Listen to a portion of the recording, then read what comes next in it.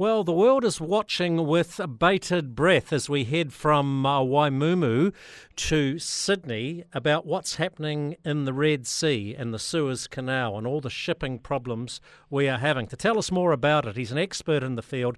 His name is Stefan Vogel. He's the GM of Rabo Research for Australia and New Zealand. Stefan, how big a deal is this and how much is it going to cost New Zealand exporters and importers? Well, it's actually developing into a rather big deal. You would think, well, it's far away from New Zealand and it shouldn't make a big difference, but we are in a very globalized market.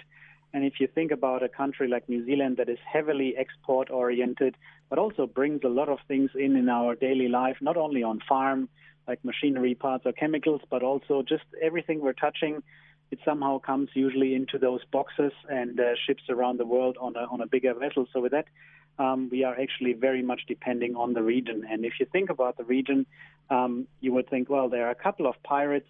How can it be that they derail the whole global trade? But they actually are. It is a very large part of the Red Sea that somehow needs to be controlled and protected. And a lot of those big shipping companies see more and more incidents, and they get more severe also, the incidents, with more damages on some of the vessels done.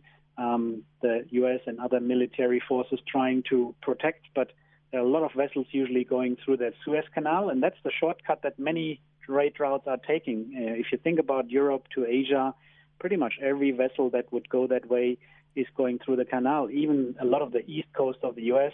would probably go through that canal, and as soon as they can't, and a lot of shipping companies these days figure they cannot do that risk anymore, and even if they want to take the risk, the cost of insurance are rather high. The cost for the ship owners are probably a little higher. So with that, a lot of them are taking the decision, let's move around the continent of Africa, and that adds 10, 15 days in the mix.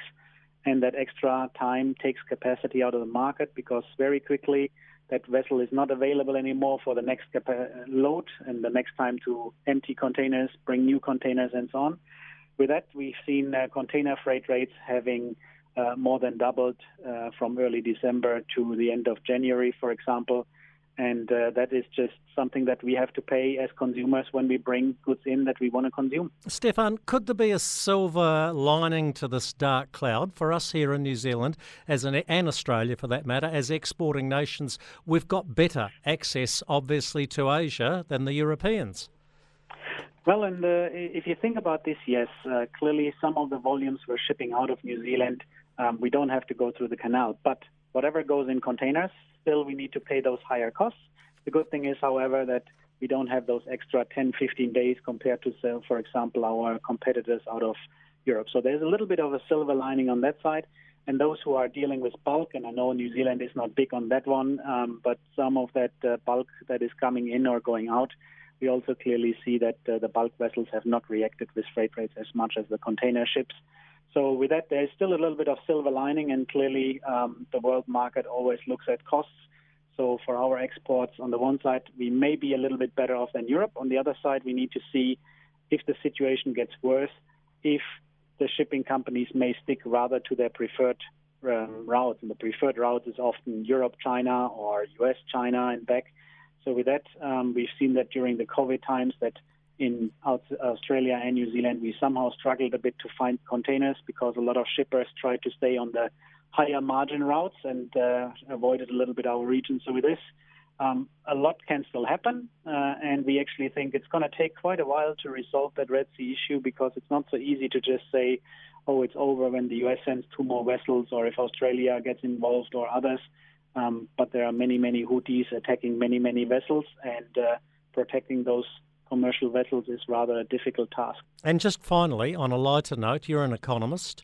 You're in charge of research for Rabobank in Australia and New Zealand, talking about things that affect economies. Tay-Tay's at your place. She's in Australia. Are you going along to Taylor Swift?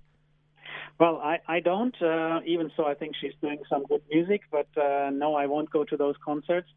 But yes, it is a big thing. She's mobilizing a lot of people, and I have to admit more and more of my female colleagues were watching the NFL the other day because her boyfriend was playing there. So with that, I think she has an influence not only on the economy, but also on the behavior of watching National Football League in the U.S. and the Super Bowl there. Good stuff. Stefan Vogel out of Rabobank, GM of Rabo Research for Australia and New Zealand. Thanks for your time on The Country. Thanks very much for having me. Have a good day.